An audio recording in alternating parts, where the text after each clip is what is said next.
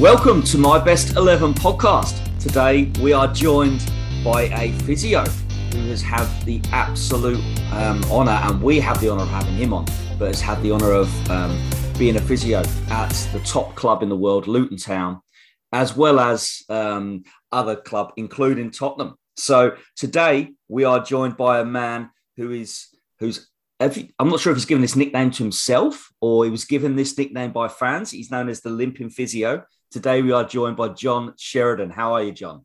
Andrew, I'm very good. And you? Yeah, very well. Very well, thank you, sir. Marvin? Yes. Yes, I'm good, Andrew. Excited to get John on. Well, John was obviously the physio at Luton when I first joined as an apprentice, and so his reputation was like huge back then. And obviously being locally growing up in Luton, I believe he made a name for himself and went on to have a fantastic career. So it's going to be an interesting one. Cheers, Marvin. Most definitely. And John has a book out right now, which he'll talk a little bit about later on, called The Limping Physio, which is out in hardback and on Kindle. So feel free to look that up after the podcast. Feel free to look that up. So what we always like to do is we give straight over to John to have a look at his formation, because what he's going to do is go through and name the best 11 players he has ever worked with. So I'll hand over to you, John, straight away.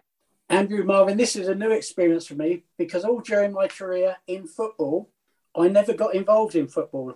I always pleaded ignorance because I always felt a physio and football were different. So I never wanted to get involved because I thought the players, they didn't want me to get involved in football. So when David Pleat asked me to go scouting all that, I said, it's no good sending me. I know nothing about football. Of course, he'll find out if I did or not after this podcast. So I never got really involved in football. I always felt I wanted to be detached from football so the players could relate to me, come up to me if they had a problem. And I always felt if I'd been shouting abuse at them from the bench, I was the last person they wanted to see. So that was my philosophy in football. And I've done over 1,000 games, and I don't think I ever got a player fined. That was my way of looking after them, and so it was good. But getting on to my best 11. What's the formation, John? What formation are you going with this group? We are going for a 3-5-2. Ooh, 3-5-2. Wow. 3-5-2. So maybe start the goalie in goal. Okay, now special honourable mentions, right? Yeah. I've worked with a lot of goalkeepers, so this position was really difficult. I mean, I've had Ian Walker, Tony Parks, but Les Seeley, the great Les Seeley as well. Yeah. Now, Les, when I used to treat Les, he usually ended up selling me something. So when I used to go home sometimes, I remember once I went home, I had a rug under one arm and 3 letter openers in my hand.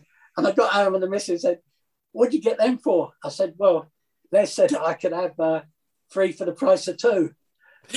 But this is true. But God rest his soul. He was a great goalkeeper, great career.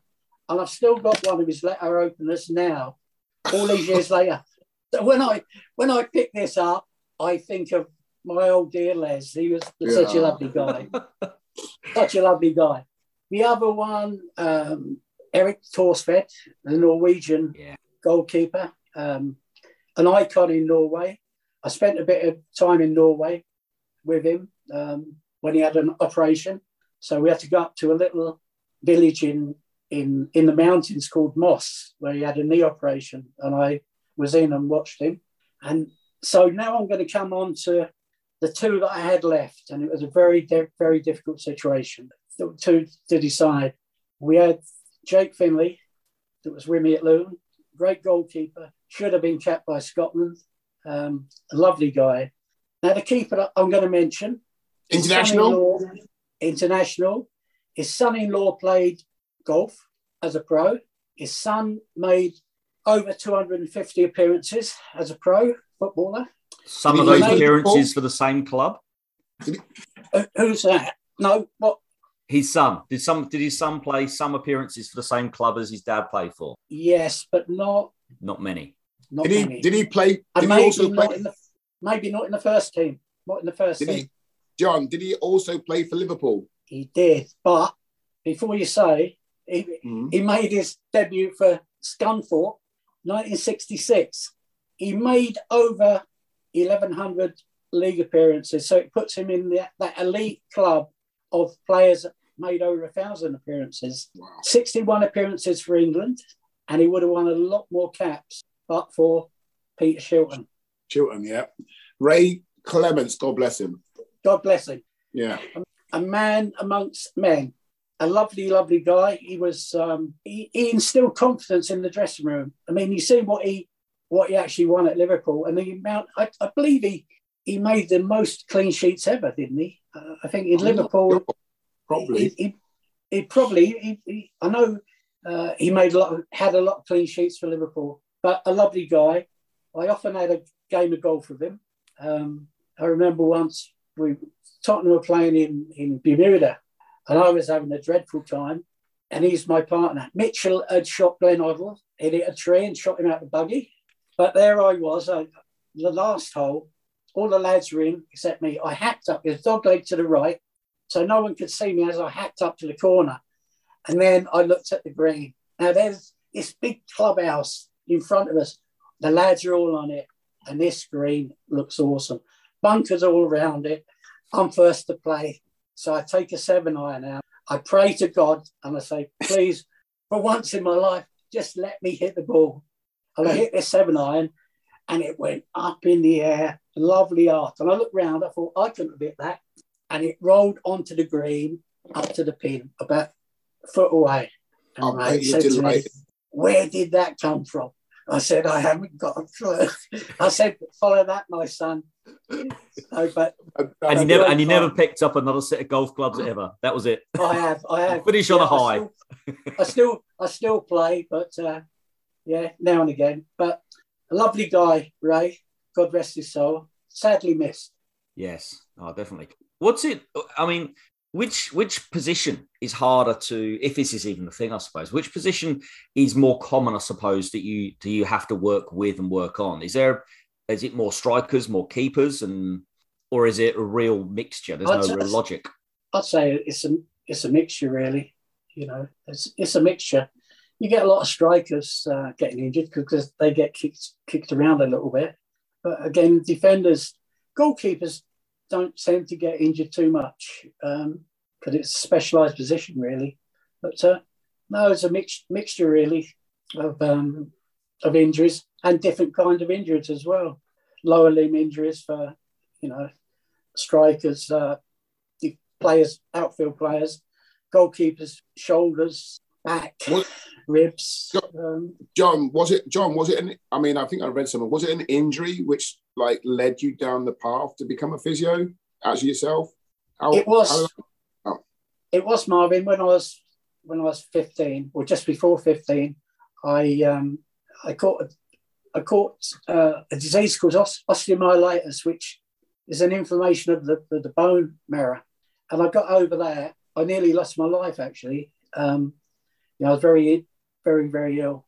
And then I got over that, and the bone was still quite weak. And I went back to school, and I fell off a bus. And as I come down the stairs, I hit my hip on the platform, and I fractured it in 3 places. So I spent another year, 14 months in hospital in Stanmore getting better and doing rehab. But of course, it was such a mess. So I went from someone that was really, really fit, loved football, loved playing, to someone that couldn't play again. And really, that was the start, really, of being a physio, because I felt I wanted to be involved in football. I knew I couldn't be a player, though I did try. I went in goal, but I got kicked about a bit. So I thought, well, and over the next few years, I got involved in local football, started to study first aid, which I loved. I represented Bedfordshire and Vauxhall in first aid competitions all over the country, which was a brilliant grounding, really, for what was to come. Then I realised I didn't really know enough. So I went to Lilleshall, done a 3-year course. So a couple of weeks residential, then you've done a year's study. Also, I worked at the hospital, carried on studying. And in the end, after a long while, 10 years, I became a chartered physio. And 10 years? Ooh. Well, it took me a long while because I went the back route, though it gave me a tremendous grounding because I was doing all these courses and all these exams. And I found, and I was working, of course, for a living because I had a family also working. But I was determined to become a physio. And I think the centenary of the Chartered Society, which they actually featured Gaz's rehabilitation as in part of the exhibition, which I was very proud of, Brilliant. For British sports medicine in general, because we were always up against the Americans, weren't we, with sports medicine? They thought they were the bee's knees, and really sports medicine, when I first started was in its infancy. It hadn't really exploded. We had no arthroscopies. All I had when I first started was my hands and an X-ray, and the knowledge that I had. And as the years evolved, as I was working, sports medicine became science that it is today. But we were the pioneers, really, early on in football. There was no protocols laid down. No. Brilliant. Excellent. So we'll move on to centre backs. Anywhere, whichever. Are you playing a sweeper, or are you just going to go straight free? I'll start from the back three. So the right centre back. I'll do the honourable mentions first, won't I? Yeah. Okay. Now this was really difficult. So I've picked a few. Chrissy Hughton, Irish international. Justin Edinburgh, Spurs. God rest his soul. Rest his soul. Yeah. Steve Foster, Richard Gough, the Scottish international, who I believe was so fit he swam the Tay for a charity. And there's one guy that I would mention, maybe Mick Saxby, because if he hadn't had the awful knee injury, he was such a great player, he could have gone all the way. So I think he should be given a little mention, Mick. Right. My right centre-back, he's better known as a marauding right-back, signed from a non-league club. Ooh, I'm going to go for Kirk Stevens. Yes, well done. Great shout. Well known for scoring that goal at Watford Boxing Day, which gave us a victory. He was known as Basher. Basher, yeah. Basher, yeah. We had the little Luton get together a couple of weeks ago, 10 days ago, where all the boys were there, and it was great to see them. And Kirk was there, Mossy, Godfrey was there, Godfrey Ingram. Was he? Godfrey, yeah. Kirk, I remember him playing at Liverpool in that famous 3-3 draw when we were 2-0 down. No, we were 1-0 down, weren't we? And Kirk went in goal, and the first time he touched the ball was when he picked out the back of the net.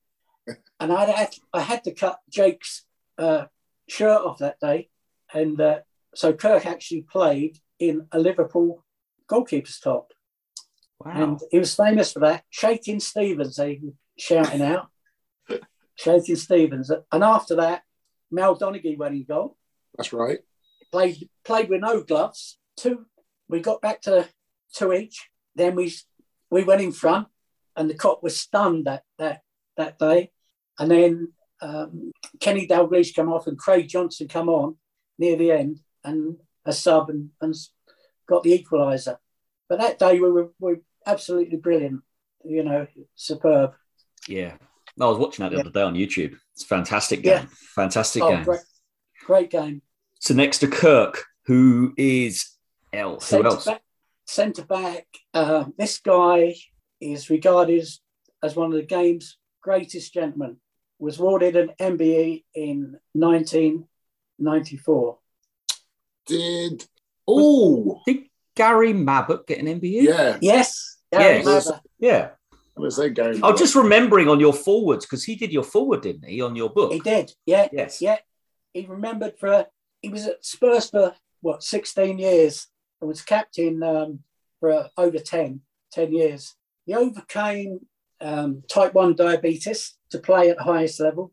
Oh, wow. And I had the pleasure of looking after him, over a long period. Yeah. Absolute great man, great ambassador for football, but for the Diabetic Association, as well. So he was, a guy I had utmost respect for. Yeah, I mean, back then, did you have to? Were you all about behind the scenes? And I mean, what I mean by that was just the injuries or things like you just mentioned, managing diabetes. Yeah. Were you doing and helping players manage ongoing medical conditions as well? Absolutely. Oh, yes. Yeah. As a physio, Andrew, you had to also, you were like a mini doctor because you had to know all the drugs. You had to know when you went abroad. I mean, sometimes you were the only one there so you had to know the diseases, you had to know the general thing. I had my own stethoscope and, I'd give injections. You're a mini doctor, really. And I always attended all the operations as well. So in the operating theatre, if a player had an operation, I was there with them. So I could see what the surgeon had done, plan his rehab, and also, more importantly, is phone his family afterwards. And, so I was looking after the welfare, really, of the player and his family. Because physio, there's a lot of psychology in it as well. If a player's off form, he's not playing right, so you've got to see if he has got a problem. That's why I never got involved in football. It was better, though I love football. And of course I know about football because I've done thousands of games and I love the game. I loved the game then, especially, I think Luton's side when I first went there, just brilliant atmosphere. That was the best time I ever had in Luton, with David Clee, fine manager, took a chance on giving me a job with a limp. Never regretted it. I tried to put him off me with the interview. I said, "You don't want me?" He said, "Yeah, I do." I said, "I don't know how I'm going to react to crowds," because I didn't, But so at Luton, luckily enough, I never went on for a 6 or 7 games, so I got used to the atmosphere. But David was the one that gave me a career. So, and I'm still, a good friend with him, nice man, and all the lads. Lovely guy. Yeah. The 100%. Yeah. Did you ever have to go on for the opposition at any point? Yes, often. I remember Wimbledon once. We played Wimbledon. Their physio got sent off after a minute. So I had to look after both sent teams. Off? Yeah, physio got sent off. Yeah. I never knew a physio can get sent off, John. Sent off? Oh, you can. The nearest I ever got, Marvin, getting sent off, Graham Roberts, he committed a bit dodgy tackle. I knew he got the yellow card. I thought he was going to get the red card. So he went down, so I put him on a stretcher to get him off. And the referee was David Axel. And he come over and he said, I said, "You can't send him off on the stretcher." He said, "You say one more word and you're off as well." And if you look at Trivial Pursuit, you will see one of the questions is, what was the footballer that got sent off on a stretcher? And that was Graham Roberts. And I nearly went with him as well. But John, why did the woman? Is it the Wimbledon physio get sent off for? Do you know? In the first minute, for swearing at the linesman within a minute. A minute. Wow. He swore. This is Andrew. This is where the physios get involved in football. The manager would say sometimes, "Go and tell him to do this, do this, do this." And he went out in that ear, out the other. I never listened. Not really. And or get on at the referee. Give him some stick. Why give him stick? If I start giving him stick, he's not going to let me on too quick. And if I've got a player there that's got a whack on the head or he's unconscious, referee's not going to let me on. So I've got to get on there quick. So don't make an enemy of the referee. So was it a bit awkward when you had to do other players then from other teams? No, not really. I know you're a professional, but was it a little bit awkward doing it? Andrew, the only time you got it is if you took one of their players off. I took one of the players off at Newcastle because he'd ruptured one of the medial ligaments, and they thought I took him off to give us a chance. But I actually hadn't. I mean, he was badly injured, and he underwent an operation. Yes. But sometimes you get a bit of stick. I did that day, but you used to get used to it. The way I adapted myself, because I got stick with a limp, so I decided the thing to do was to get the crowd on your side. So I used to give them a little, if they give me a stick, I'd give them a little bow and doff me cap to them. And I remember at Man United one night, I had to run the length of the field from one player right to the Stretford end, and they were giving me almighty stick. So I doffed me cap to them. I give them a wave, and then they're on your side. They're cheering you, So, in the end, you get so hardened to it. And it was, it was good. And I enjoyed it in the end. I enjoyed the banter, I did enjoy the banter, even at places like Millwall where you really got stick. Oh, and Chelsea, I'd done a game at Chelsea and the wheelchair section gave me stick. I thought, I'm an ambassador for you and you're giving me stick. Yeah. Funny. It was funny. Oh dear, that was funny. Excellent. So next to Gary Mabbutt, who's your final centre-back? Well, this guy is very quietly spoken. He made over 400 appearances for Luton. He got sent off after about 60 minutes for Northern Ireland in their famous victory over Spain in the 1982 World Cup. Mal Donaghy. Left Luton in 1988. Man United went on to play Chelsea, famous for playing at Liverpool with no gloves. He had no gloves on. And I think Mel played in goal 2 or 3 times for Luton and they were never beaten with him in goal. He was a fair goalkeeper. I think when he was young, I remember at Cambridge he went in goal early on. Jake got injured. Jake got a head injury or neck injury. And Mel went in goal and we won with him in goal. Is Mal the type of player to have mentioned that to Jake? That type of statistic? We've never lost when I've been in goal. Jack, do you mean Jake? Yeah, would Mal have said that to Jake and gone, hang on, mate, we've never lost with me in goal. What's going on with you? No, he wouldn't. He was such a quiet, unassuming man, hard as nails. Yeah. Hard as nails. I remember once one of his Irish teammates and him got sent off fighting. And David Fleet said, you better go up the tunnel and sort them out. And I got up the tunnel and they're at it. I got in between them. And then this was Mel. And then we're stitching the other guy up in the treatment room. And Mel comes in and he's had his shower and he just puts his hand on his head and said, are you all right? Mates again. But he was a great fella. I think he went to work for the Irish FA. Yeah, I think he did. But a guy that you would want in the trench next year, because he would look after you. That was the great thing about the footballers in them days. They looked after me. They if they went in for a rise, they'd go in for one for me as well. They which was brilliant.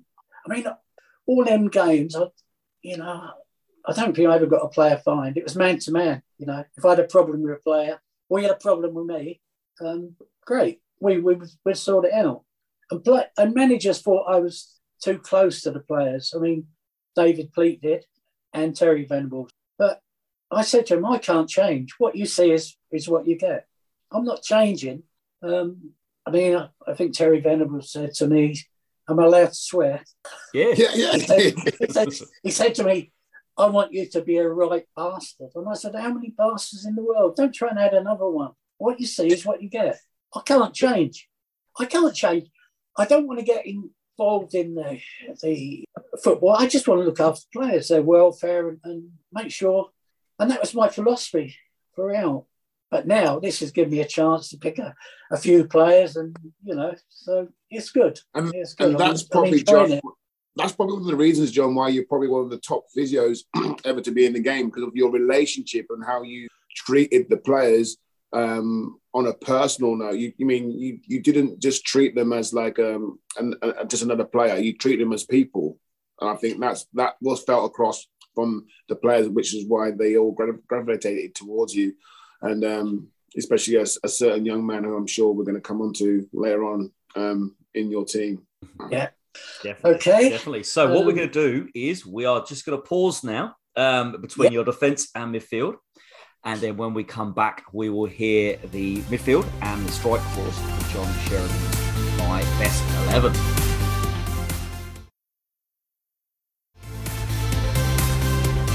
Welcome back to the second part of John Sheridan's My Best 11.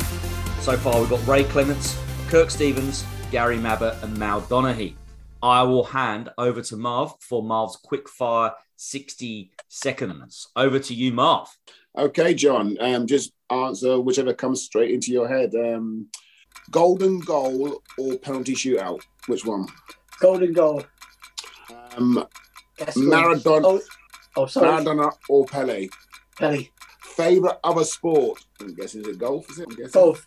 Oh, swimming. Love swimming. Okay. Best ground you've been to? What's the best ground you've been to when you worked at as physio? Best Barcelona. Ground. Wembley and Barcelona. Wembley and Barcelona. Okay. Bundesliga, La Liga, or Serie A for quality? Serie A. If you wasn't a physio, what would you have done? I'd like to be a doctor. Okay. Funniest player?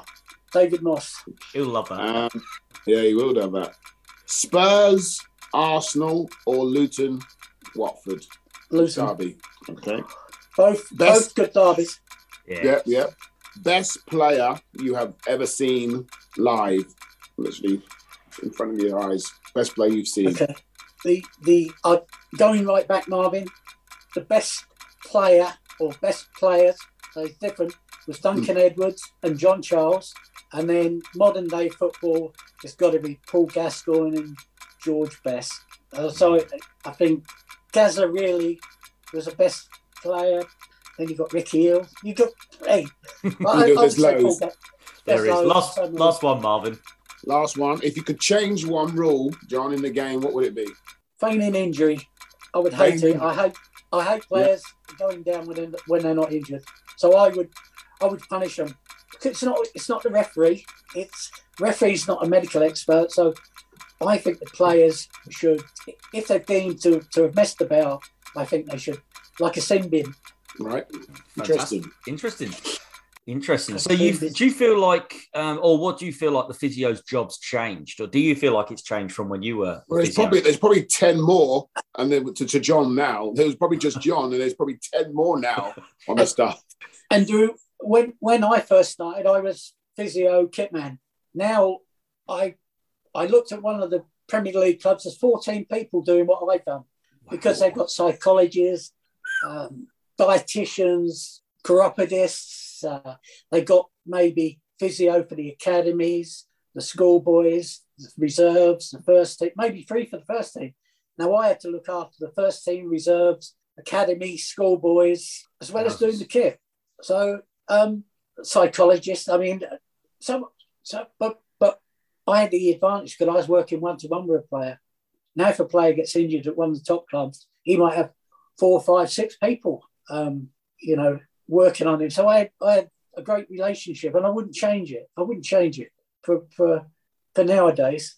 I'd love a crack at maybe working a month in a Premier League club now, and just see how easy it is. Because I was working 7 days a week, 52 weeks a year sometimes. You just had to work, and the manager relied on you. Because a good physio is worth at least 12, 14 points a season to a club. Yeah.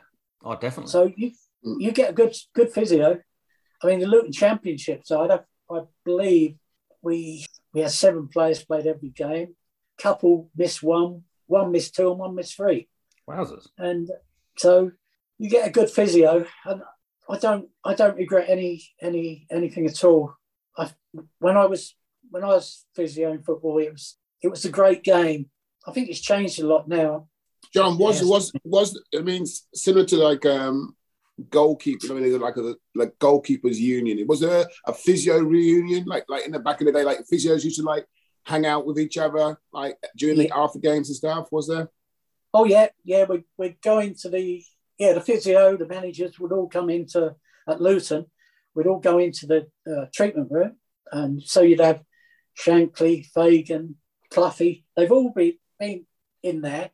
The important job for me on a Friday was to make sure we knew what the managers were going to drink, a bottle of whiskey for Paisley, a few beers in the ice machine, so they're nice and cold when they come in. And we sit there, and I would sit mesmerised sometimes by these great managers, listening to them, discussing them. And I remember going in the boot room at Liverpool after that 3-3 draw, and you had all these great men talking about football. And as I left, because I'd been on that day I was knackered, been on so many times. And as I left, they gave me a crate of Guinness for the boys. And it was great memories of these managers. And it was good for me because I had a limp. So you knew me, so Fergie and Cluffy, and that would, as I walked in the ground, they said, "Hello, John, how are you, mate?" Now, if I didn't have a limp, they wouldn't have known me from Adam. So they knew you. I remember 87 Cup final against Coventry, Tottenham. I was collecting the tracksuits, and someone come behind me, give me a big hug, and I looked around, it was Brian Clough. Said, "I'm so pleased you're going to Wembley, John." I thought, here's this great man that's brilliant. Knows you. Yeah. Fantastic. So we will keep going with your best 11, and we'll go right wing back. Are you doing wing backs? Is that how you're doing it? Yeah, right. Yeah. Right midfield, I'm going. Yep. So I'm going right midfield. So this guy worked in a sausage factory. In 1987, he had a top 20 single with his teammate. Yeah. He was in the charts. Played for Newcastle. Yeah. Got Andrew. I thought he was more of a left winger. Andrew, he joined Marseille in 1987. Yeah, Chrissy Waddle. I always thought he was more of a left winger. No, but he played on either. Yeah. To play on right. But because my 5 men in midfield, Chris could play on either wing. So I've put him over there. Fair enough. That's why. So, do you think that your defenders will be happy having Chris Waddle as their right midfielder, right wing back? Yes. Yeah. I remember once he had a mighty shot on him, and we were in America. I think we were playing Columbia, the Orange Bowl Stadium, in Miami, the old Dolphins, and he volleyed the ball from about 10 yards, and he hit me in the goalies, and all the boys are looking at me, waiting for me to go on the floor. And he as he hit me with the ball, I went, and every time after that, whenever he see me, even when his manager Burnley, he would see me, he'd go, they remembered it. And I staggered off to the loo, spewed up, and I come out, and some of the boys were still laughing. And I went, "If it was you, I would be on the field treating." It was funny, but I can say definitely he's got a hell of a shot on him. But he did catch me that day. Hell of a player, and hell of a player. I would, Chrissy Waddle, I would definitely pay to watch him. I love watching him. He had that little shoulder down, but a great player, and a great lad. I like Chrissy Waddle. I got on with him well, and Geordie, down to earth, great fella. Oh, definitely. Okay. So you mentioned obviously Luton, Tottenham. Did you ever get a chance to work with the England setup at all? I've done England schoolboys. Yeah. But when Terry Venables went to England, I thought there'd be a chance. If David Pleat had gone with England, I think I would have gone with England. But Terry, because I don't know, maybe because I was my own man, Terry decided, not to use me, though I'd given him loyal service. I showed him that I could do the job, but, it's just one of them things. That was one of my biggest regrets. I always wanted to do a cup final, so I'd done 2. I'd done the 100th cup final, so I knew what it was like winning and losing. But that was really one regret, Andrew, that I would have loved to have done even one game for England. I actually done the Italian 90 side against England at Tottenham for Shilton's testimonial. So I done the Italian side. So you had, I think I think that was brilliant to do that. Yeah. I really enjoyed that. But that was the nearest relay I got. Okay. But I think I would hope anyway, if David had got the England job, I would have been involved. Yeah. And you're involved for the Cup Winners' Cup? I done what with Tottenham, do you mean? Yeah, yeah. No, I done games for Chelsea in the Cup Winners' Cup. Yep. When they were struggling for a physio, I went up where Glenn Hoddle was manager, and was it Bruges? We played. Mark Steen scored. Bruges, Stamford Bridge. Was that 94, 95 around then? Yeah, it would have been when Chelsea had won. But I'd done that game. I'd done Leeds, and they asked me to do a few more games, but I was with Luton as consultant. So, though I did enjoy it at Chelsea, they had a few staff there. You had, Massers and there, Eileen Drury, the faith healer. She was in the dressing room. What was that like? Nice lady. Yeah. Andrew, it's not, it was different because you had so many people in the dressing room that helping you. It was brilliant. And I wasn't used to it. Yeah. Even at Tottenham, I wasn't used to it. At Tottenham, there was only me, Dave Butler, my assistant, and the doctor, Dr. Kern. And okay, I had a couple of part-timers that done the youth team and the reserves on a Saturday, but so Chelsea was brilliant. And I really enjoyed it. And I met Mr. Harding, Matthew Harding, the chairman there, and he did say, "What do you feel about coming to Chelsea?" And I said, "If I was younger, I would have loved to have done it, because there had all the equipment. You had all the equipment that you wanted. Yeah, they were going through a big change, weren't they? Changing the stadium. They were throwing money at Stamford Bridge and everything. Yeah, I really enjoyed it, and if I had been younger, I would have really considered it. But I thought I'd done my time. I've done a lot of games, and I was a consultant at Luton. I was enjoying that, so I thought, well, I just said, thank you very much for asking me, and but no, thank you. Fair enough. Fair enough. Yeah. So we'll move on to left-hand side, or do you want to go across the middle? Which is your team? It's all centre midfield. So the next one, had a short spell in management with Kettering Town. You're trying to give us difficult clues for such an obvious person. Yeah, I know. Yeah. He's also a Geordie as well, like Chrissy Waddle. He's a Geordie, yeah. And he overcome just get straight to it.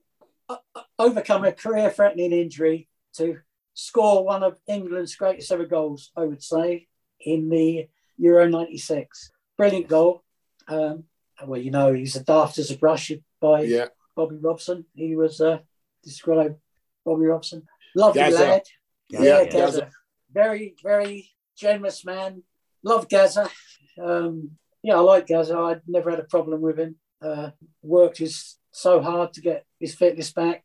Often there was just him and me. We were a lonesome trail, as they say, because no one thought he was going to get back after that injury. And the second injury just compounded the whole situation. We were up against a deadline of getting him fit for a fitness test in Rome.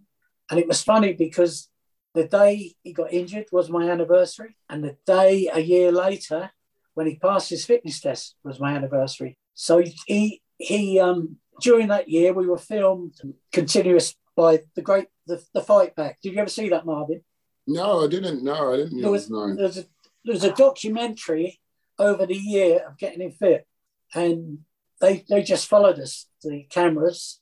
So they've seen the highs and the lows. And at that time, there was another famous footballer in London that was overcoming a similar injury, because no two injuries are the same. A similar injury, and he had been to America and been operated by the American surgeons. And so I think one of the newspapers was sort of plotting each other's progress to see who was getting better. But unfortunately, this guy, he did snap his cruciate, the placebo one that he had in there, and not placebo, the graft that he had in there. And So Gazza actually got fit before him, but the guy did get fit, which was brilliant, and he played. He had a good career after that. And of course, Paul carried on his career, and actually he played more games after his injury, scored more goals for England after his injury than before. So people that said he wasn't the same, he was the same. But differently. He was different, and he had a great career. He played a lot of games, and So I was always very proud of what the medical staff at Tottenham and myself achieved.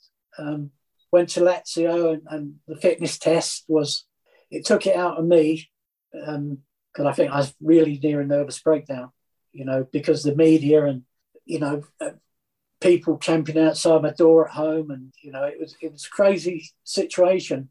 But he done part of the fitness test at Spurs at the training ground, and then we went to Rome, and we went to the Olympic Stadium, and he done part of the fitness test there. And then a guy called Jim Andrews, who was one of the top American orthopedic surgeons, who treated Jack Nicklaus and a lot of the basketball players, he flew over to Rome and actually assessed his injury to see if Lazio were going to sign him, because Tottenham were in, I believe, dire straits financially, so they could have gone down the tubes. And Paul, so that added a lot of pressure. And I always remember that day, because we'd done the fitness test and Paul was knackered. And then they were going to decide, issue a statement, whether he was going to join Lazio or what. And I went back to the hotel, and I sent Gazza to bed. He went to bed. I sat at the bar with a brandy, and I was on the floor. Hey, Marvin, I was on the floor. And then this reporter came in from the Daily Mirror, and he said, "Have you heard how the fitness test went?" I said, "No." He said, "He's passed." And I sat at the bar, Marvin, and I had tears running down. Yeah. Looking back, I think of it, and you still get a lump in your throat. Right. Because his career's on the line, but so's mine. So then I think, well, I can come back to England with my head held high. I can, and that night when he passed his fitness test, and they had a dinner in his honour, they joined Lazio. Chairman of Lazio came up to me and said, "We've interpreted, would you like to join Lazio? We want you to go to college. We want you to learn Italian, and we want you to be our consultant physio at Lazio." And I said, "You honour me, but no, thank you. I'm going home. All I want to do, go home to my family." And they said, "Would you do the pre-season tour then? We'll make sure he's all right, to Brazil and Canada." And Tottenham said, "No, you can't do that. We're not letting him."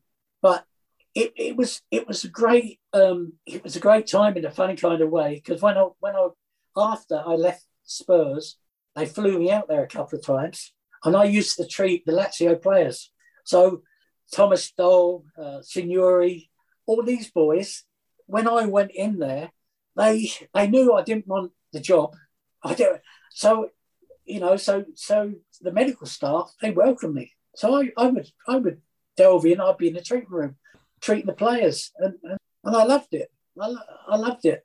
But it wasn't until the book, Marvin, I ever spoke about what was going on. I never ever said about. I never kept it quiet. Never made any money. I was offered mega bucks, to talk about Gazza. I never would. But because it's so well documented now, I was able to write about my experience with him in the book. And also, I got permission from all the players that I mentioned, so no ethical boundaries were ever crossed. Yeah. And I think they were pleased, really, that, they're mentioned in the book. Well, John, I mean, you never got a player fined. You hardly said a bad word about him when you had your career. So I doubt anyone was going to be like looking over their shoulder once you had probably going to mention them in the book. No, I wouldn't. No, that was something low. No, I would never do that, Mark. If I can't speak decent of him, I'm not going to say anything at all about him. Right. But not to say I haven't met some dodgy ones, because I have. But I have met a few. But mainly, I've been very lucky with the players that I've looked after. they've mostly been really good lads, and so I think I've been lucky. Two great managers I had. David Cleat, who to me was great. Well, greatest manager I worked with, and he should have been the England manager. And another great manager, Terry Venables. I worked with other ones like Peter Shreves and that, but only for a short period of time. Yeah, fantastic. A funny thing about Gazza, he could take me off, He could take the limp off and that. He could. I remember going to play golf at Rocket Hall once, and David Seaman was there, the England goalkeeper, and he see me, and he'd done an impression of me bending down to treat a player. And I thought, this is brilliant. This great goalkeeper, England goalkeeper, doing an impression of this old physio. I thought, well, this is great. So that was fine for me. So must have been very surreal. Yeah, it was surreal. It was surreal. There was a reporter once at the training ground, and he had a limp. And Gazza said to me, "I dare you to walk behind him. You turn around, they think you're taking the piss, and he'll give you such a whack." Now he could say that to me because he knew that I wouldn't take umbrage. Yeah. Right. But if someone else had said that to me, he would have whacked him. Yeah. Fantastic. So we got Gazza. Who else is in this team? Okay.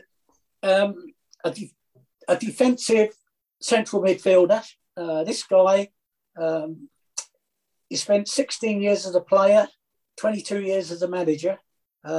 Started at Port Vale, known by the players as Stone Eyes. And particularly Marvin. and Nobby. Stone Eyes. Yeah, Nobby. Yes. He would look at you.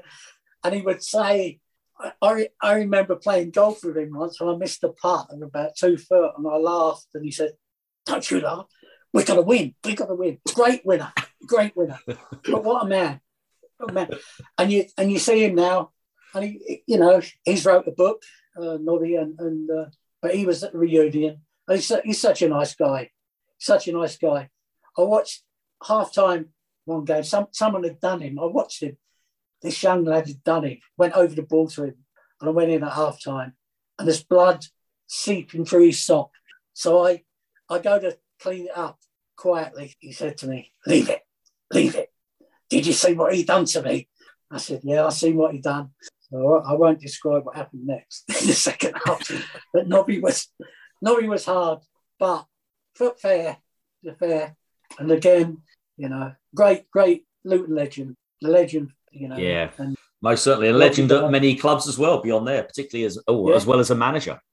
Yeah, Brighton, Port Vale. He went on, great manager, wasn't he? Yeah, great Man manager. City and etc. Yeah, etc. too. Yeah, fantastic. One of the reasons why Luton was so successful. Yeah, I think so. Okay, the other central midfielder. He won his first England cap 1982 when he came on as a substitute for Brian Robson against Denmark. You have him in the middle as well. I would always remember him as a player in the middle, John, and a lot of people had him on the right. We did a lot of good work right, but I always had him as a central midfielder because he was just so gifted, and again, everyone had him in his team, and Andrew more. Anyone had him in their team. Who are you talking about? Spotted playing for John Kelly Boys College in Neasden, 1975. Do you know who we're talking about? No. Yeah. Oh, Andrew, surprised me. He went on to manage both Luton and Fort Lauderdale. Did you? I don't know why. I didn't realise he won his cap that early. Yeah. 82. I really thought he'd won his cap. I don't know why. I had in my head he won his caps around 84, 85. I'm sure I'm right, Andrew. He was one of the first players I ever treated at Luton, and I remember him because Ricky made me so. Oh, have you mentioned him, Ricky? Yeah, I know it is now. Yeah. Ricky was so kind to me on my first day. We went up to the fish and chip shop at lunchtime and had fish and chips. So it shows you what a good dietitian I was. but all the Luton lads, they were so kind, early on. And Ricky was one of them. One of one of the best players I ever looked after. Great player. Should have got lots and lots more England caps. You know. Yeah. He would have done if he'd been with a more fashionable club than Luton. Yeah. Lovely guy, and he hasn't changed. No. He's wrote a book, Ricky, hasn't he? Yeah. Love Ricky. He never changes. Sensational player. Them Luton lads from that time were such a great bunch. From David Pleat, the manager, to Reenie, we've done the wash lady, wash lady. You know, George Rogers. Yeah. You know, Jim, who done the coach, drove the coach. All these boys were so brilliant. Fantastic players. So we've got Chris Waddle, Paul Gascoigne, Brian Horton, Ricky Hill, and who else? On the left. Okay, on the left we have got. Did he like to head a ball? You've got it. You've got it. Started his career at Swindon. You've got it. Yeah. Before joining Luton in 78, after retiring, he spent a lot of time as a manager. He did actually score a few goals with his head. Great penalty taker. One of the best I think Luton's ever had. Great left foot. And a great lad as well. Another one who's a good friend. How come he's mentioned him as your funniest person in your Miles 60 Seconds? What was it about him? He's droll. He's got a great sense of humour. He's got my sense of humour. It's he's just clever with what he says. You know, if you listen to him, he is funny. I remember going on to him once. He won't like me mentioning this, but he kicked the corner flag when he took a corner, and the flag come out, and he laid on the floor. I didn't know who to treat first, the corner flag or him. And he said to me, if you think I'm getting up, you've got another thing coming. Mossy. Oh dear. So I remember also that infamous game against Millwall, the riots at Luton. Mossy was subbed that night, and I remember the referee was going to tell Les Seeley when to run. You know, and I said to Mossy, warming up, I said, go and warm up and don't come back. And he run down, and then suddenly it kicked off. And I had this guy around my throat, hanging on to me, trying to strangle me throughout the crowd. And do you remember the old big medical bags, the Adidas bags, Marvin? Yeah. The big black one? Yeah. I hit him over the head with it. It had to try and get out the way. And I sprinted as fast as I could. Well, it was a fast walk down there, but that was a scary night. That was. But Mossy, yeah. But David, he's class player. What these players would be worth nowadays, I don't know. I mean, they would be just worth so much money. You know, it's brilliant. Yeah, fantastic. Question for you as well about, obviously during the 80s, it was quite fashionable to go into Astro pitches. Yeah. Did you notice a difference between treating players who played on those pitches compared to players who played on grass, or was there much difference? Andrew, there was. Luton had the OmniTurf, and I wrote a report about it. I thought it was detrimental for the players' health and their limbs, but that report disappeared. I don't know what happened to it. But I used to remember I would be down there treating players on a Tuesday and a Thursday, and Luton used to hire the pitch out to the local sides. And often I would be treating quite severe injuries to players from local sides, you know, that out there, you know, had a few breaks. And of course, that was the early days of the pitches as well, the artificial pitches. I mean, now they're really good, aren't they? Yeah. And I think QPR had one. We won at QPR on the pitch. But the lads, you used to water the pitch because it's sand-based. It was sand, but you used to water it. And I know they let us train on it and then they wet it. So the conditions were a little bit different. And the lads, blisters they had was unbelievable. And also the grass burns. I mean, at Luton, we had to apply the opposition with special ointment for the grass burns. Yeah. Because you slide on that. And Luton players were so good at especially players like Ricky Hill.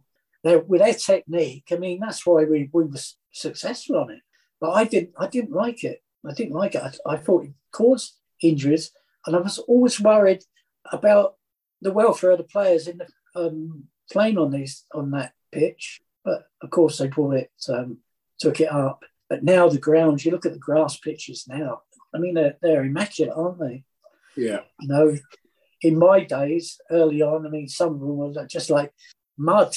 It was just mud, playing on mud and running on the pitch, even to treat a player. You realise how good they were to play on it. Bit interesting. The pitches now, yeah. Yeah. I was listening to another podcast the other week about pitches, and they were talking about how they put pressure and they test the pressure of the pitches, and certain clubs have different pressures on what they're willing to accept on for the needs of the players, and it all comes from the physios, that the style of play, but also the physios in terms of what they're willing to take and their knees, what they can, particularly the knees and the hips. Yeah. These were the early days, and I felt it was detrimental to the players. Absolutely. Yeah. Interesting. So we move on to strikers. We've got an array of flair. I know. Poor old Nobby's can be doing all the a lot of the grunt work. Okay. Now these honourable mentions. Now these players that I mentioned would be in my team, different formation. Right. So the first one I'll mention is Clive Allen, 49 goals, amazing season he had. Everything he touched went in. David Pleat, then he played 5 men in midfield, and one up front, and great system, far ahead of his time. The system. The next one, Brian Steen, what a player, Brian Steen. Love Brian, love watching him play. Underrated, should have again got more England caps. Formation maybe stopped him getting England caps. Yeah, maybe. Yeah. Paul Walsh would be in my team, really, most of the time. Oh, the honourable mentions for midfield. We never done that, did we? Oh, yeah, we didn't. Correct. Sorry, yes. No, we didn't do it. I was going to say, there's a few in there. Yeah, there is. So I've got to mention them. I mean, the first one is Glenn Hoddle, would be in my team most of the time. Yes. Technically brilliant. Again, Glenn was a very easy guy to treat. I like Glenn. Preece, David Preece. Yeah. Little dynamo, golfing partner. Love David, who's another one. No, who else? Radi Antish. Radi Antish, Ozzy Ardiles. Yeah. But Radi Antish, technically brilliant, and a nice man. And sadly missed again. Very sad. And I suppose you could mention Wayne Turner. So I said I'd give him a mention. I'd give him a bit. Because I'll tell you what, Wayne would be in my squad anyway, any day, simply because Wayne is humour. Yeah. He's just a great lad, isn't he? Yes. That's a tenner he owes me. I said I'd mention him. Okay. This guy, my first one up front, he scored an own goal that kept Luton in the league as they needed a win to avoid relegation. Luton legend, 69 goals in 168 games. Big Mick. Yeah, he won the league Manager of the Year award when Nathan Jones, and again, very difficult to play against. Now, the other guy that I'm going to put with him, I just wondered what this combination would be like if it could have happened. Because I think this would have been a front two that would have caused havoc. And it could have happened internationally. It could have, yeah.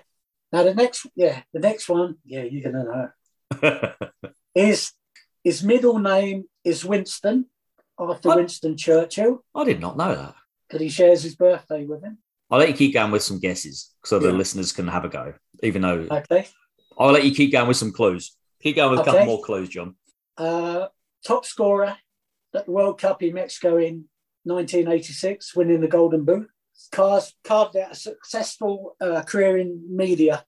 And loves packets of crisps. Yeah. And loves packets of crisps. And I remember when he signed from Barcelona, they sent me on a course to Sheffield, to the School of Oriental Medicine, because he liked being treated with acupuncture, and alternative medicine.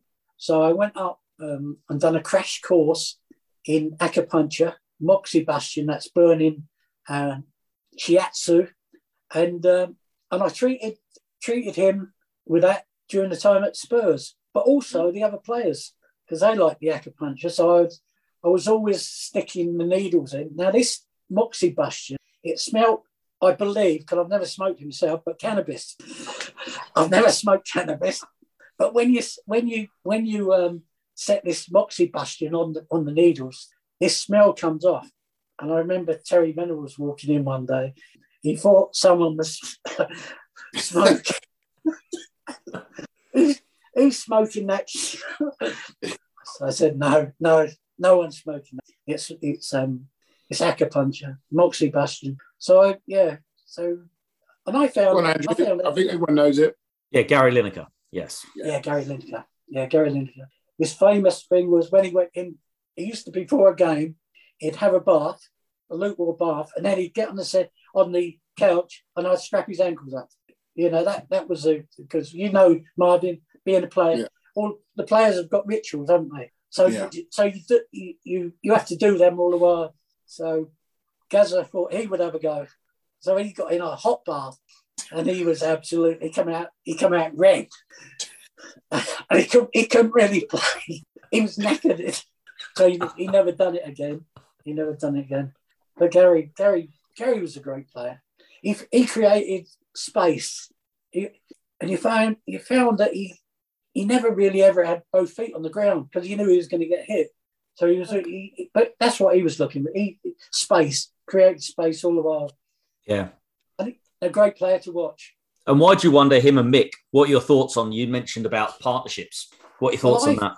Well, I just thought that, with Mick and Gary, I just thought it would be a tremendous partnership up front. I just felt that they would gel. You imagine Mick just knocking the ball down to Gary Lineker. Yeah. The ball coming out. What would that be like to watch? It'd be brilliant. And you've got the 5 men in midfield, and I think it would be exciting. I think it would be exciting with Mossy and Chrissy Waddle and I would love it. I love attacking football. Maybe Pleat likes attacking football, but I love attacking football. I love seeing that flair.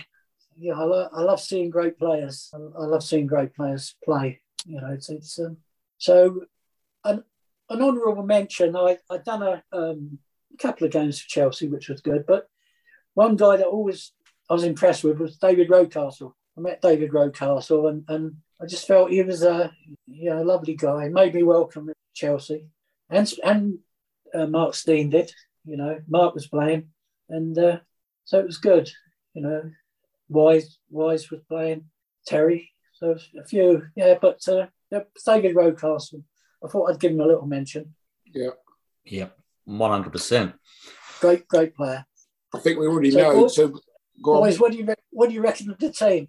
No, it's a great team, John. I mean, that team, we've said this before, it'd be great to put these teams up against each other, all these different guests we've had on, to see what people might thought in like a fantasy league, whose team would be. There's been some great teams, real good teams.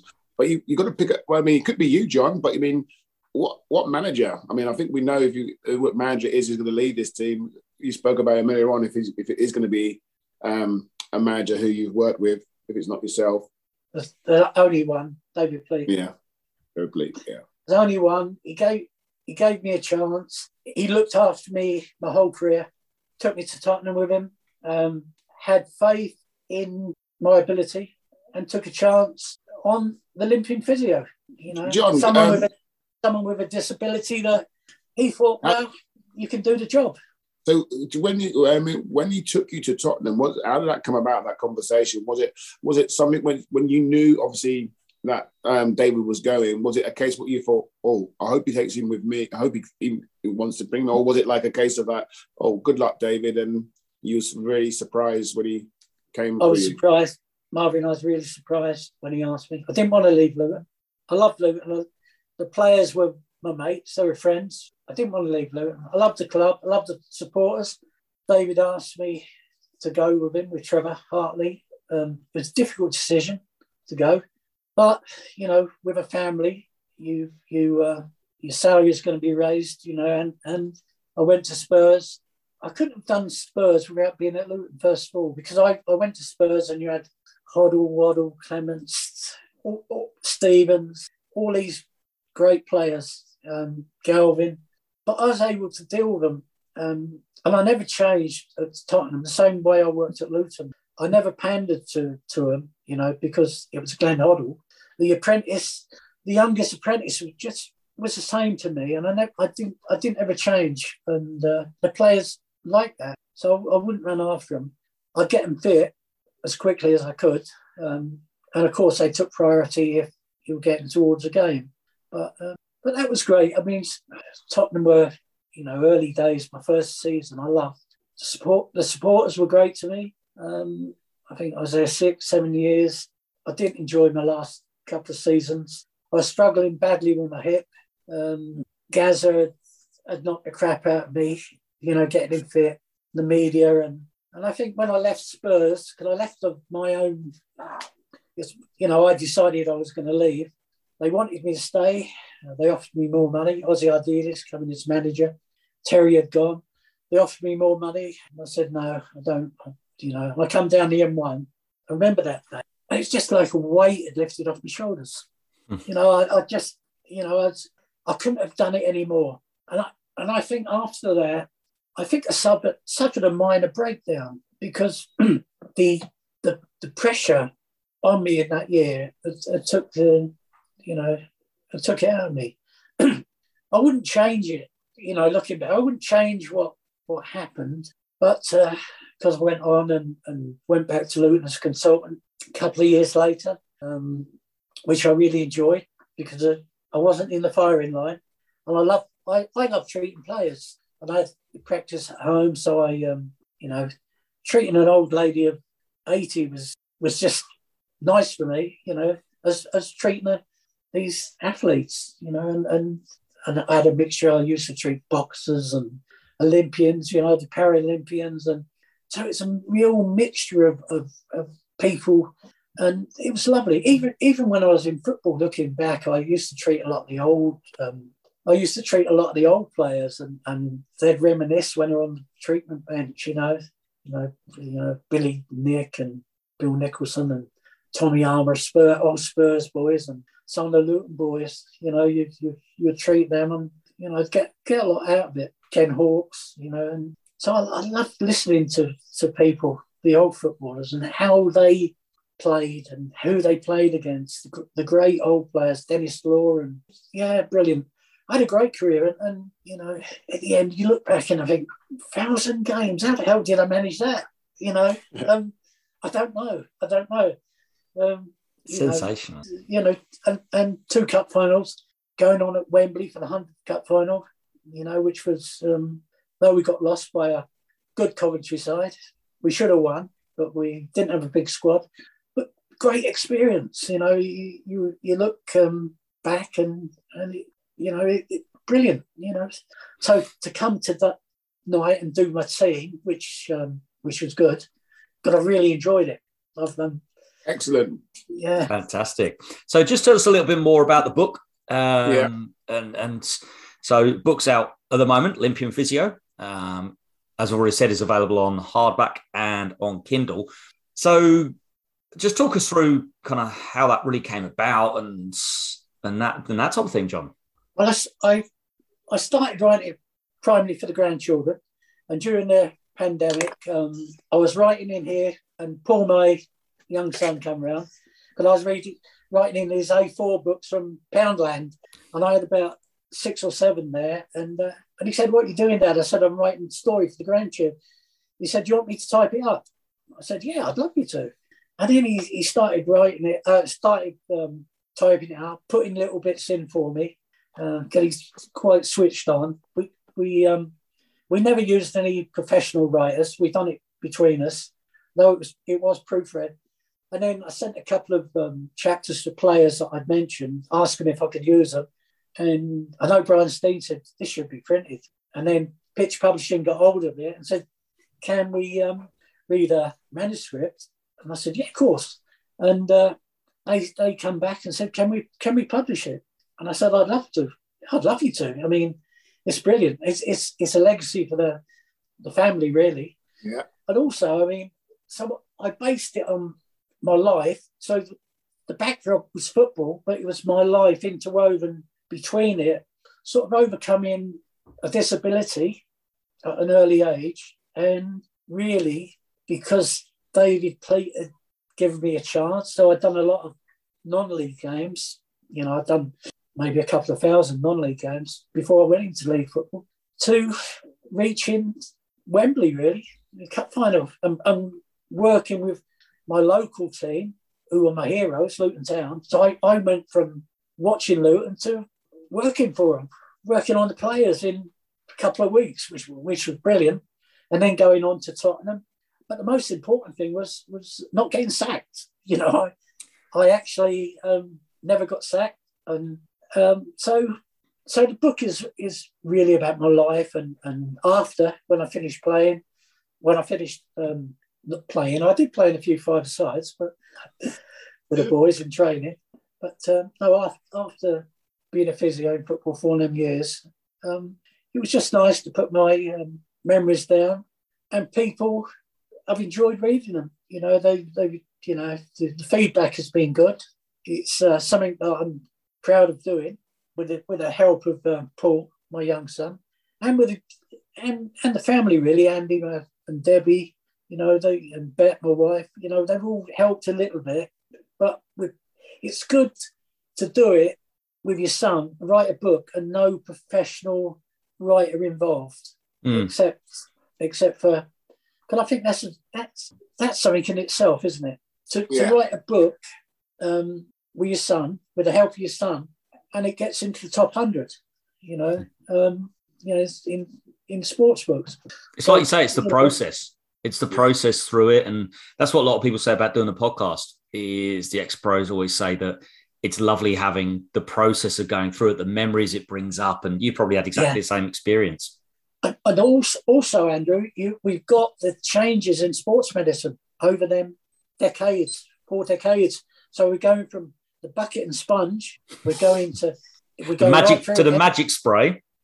The magic spray, MRI scans, all these people involved in getting you fit, all the expertise, the knowledge was improving over the years, and that all comes out in the book. You know, as you describe players' injuries. How it's changed, and that's I found that fascinating. I love being in the operating theatre to watch players get operated on and get them fit and plan the rehabilitation and see living anatomy. So you see an anatomy as it is. So you're not seeing it in a book. You're actually seeing it with your own eyes. And so I would get showered. I'd be in the operating theatre, and the great thing also was that you got close to the player. You know, they knew that you were caring about them and their families. You know, so it was that's the way I found being a physio was good. I done it how I felt I should do it. Yeah. You know, and I never changed all the while. You know, and managers, I think in the end they thought, well, he's not going to change. Just let him get on with it. So no scouting. I remember David Pleat saying to me once, he said to me, hey, there's a couple of them, one at half time, we're 2-0 down. And he says to me, and he's not very happy with the boys. And I'm sorting the boys out, and he says to me, what are you going to say then about? I said, David, I know nothing at all about football. He said, you know more than you let on. And then one day, I got a phone. I was in the treatment room, and the phone rang, and he said, I want you to go and watch a player tonight, non-league player. I said, what do you want me to watch him for? He said, to watch him, see how good he is. I said, I'll tell you what, I'll go and watch him. I'll tell you when he gets injured and what time he gets injured. And I'll try and find out what injury he's got. And he said, you won't change whether you only put the phone down. So it was funny. But the reason was, I mean, I loved the game. I loved the game. I always have. And watching all them thousands and being involved, you have to learn about football. You do learn about football. And I had the privilege, really, of treating some great players over the years.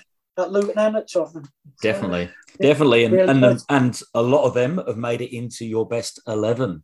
Yes, absolutely. So I want to say on behalf of myself and Marv as well, thank you so much for your time, John.